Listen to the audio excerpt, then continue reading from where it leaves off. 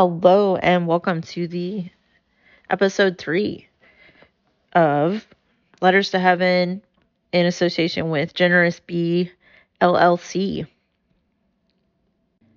So in this episode, I wanted to come on here and say I've been, as a born-again Christian, sifting through my home and reorganizing, planning on having a garage sale. And I started calling it this acronym. I have to look and see what it was again. Put it in my notes. Called BJWIMH. And so, because it's so long, it makes me laugh. But it's before Jesus was in my heart. So before Jesus was in my heart, is this an item that I want to decorate with? Is it something that still feels like it's me? Or is it a remnant of the past? And those are the things I've been deciding and just getting ready for a garage sale and what have you. I also have been exploring the idea of witnessing my own testimony and sharing it with others. And I guess with my own testimony, everybody has their conflicts, or when you come back to Christ, there's probably something that shifted or unexpected happened that became insurmountable maybe and made you feel a certain way, or made, in my case, I had a death of a family member that it was so close to her that it really rocked my world in a way that I, for some reason at that point in my life, decided to turn away from having a relationship with Jesus Christ. And I was gone for, goodness, let's see, over a decade at least. And when I reconnected, I was actually just sifting through YouTube, and somehow I got connected to Heartland Community Church and decided, let's see, let me listen to this.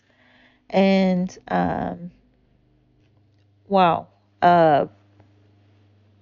I just had something come over me, and it just touched my life. It was like, gosh, what was it that was said? It was something that, just it really spoke to me. The message did. This was in 2020.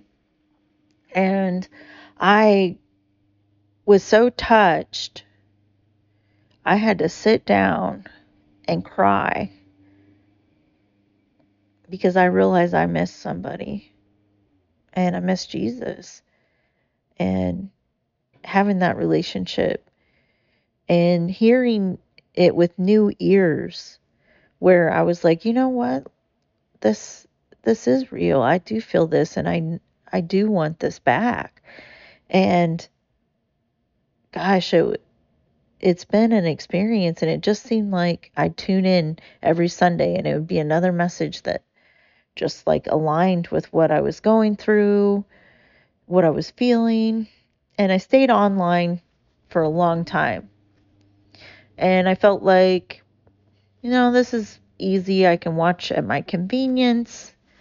I haven't, if we ended up moving, we're kind of looking for land, possibly moving. If something like that was to happen, I'd have to move churches. There was all kinds of reasons that kept me from going. And then I got diagnosed. I went for my first mammogram, and then they had me come back in 3 months. And then in 3 months, I got diagnosed with stage 1 breast cancer. And that was just a shock. And that did change a lot of things. It didn't change that I still wanted a relationship with Jesus Christ, though.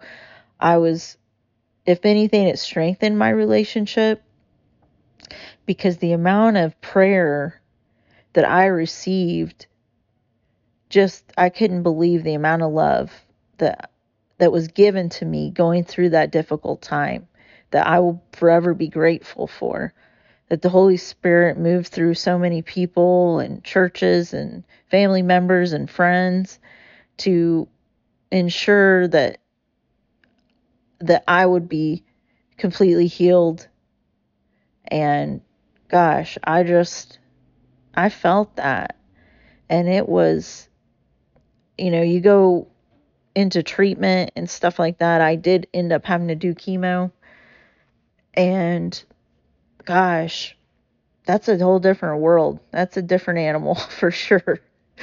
If you've ever had to do that, you know that it's crazy. But at the same time, um, as a part of that experience and having good staff and doctors and having those two things in place, it made me a believer in the power of prayer, the power of Jesus's love, and the power of science.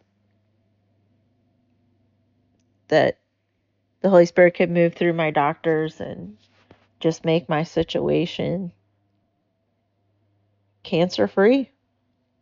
And that was determined through my lumpectomy that I went through. That surgery was where they determined that there was no margins, and I had clean margins, and that I was cancer free. And that just, so grateful, so grateful. When I was diagnosed, my daughter was 10 months. So it was just, couldn't believe it, just felt like I'm too young for this, but the amount of support I received and Jesus' love, gosh, I am grateful. And that was definitely a time for me to move even closer. Heavenly Father, I come to you with open hands and an open heart. And I just wanted to tell you, thank you.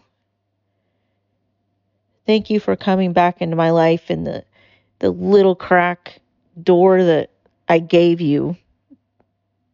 You slipped through and you still came back, and no matter how many years I'd been away, you embraced me with love, and you brought people, and you moved through doctors to keep me alive.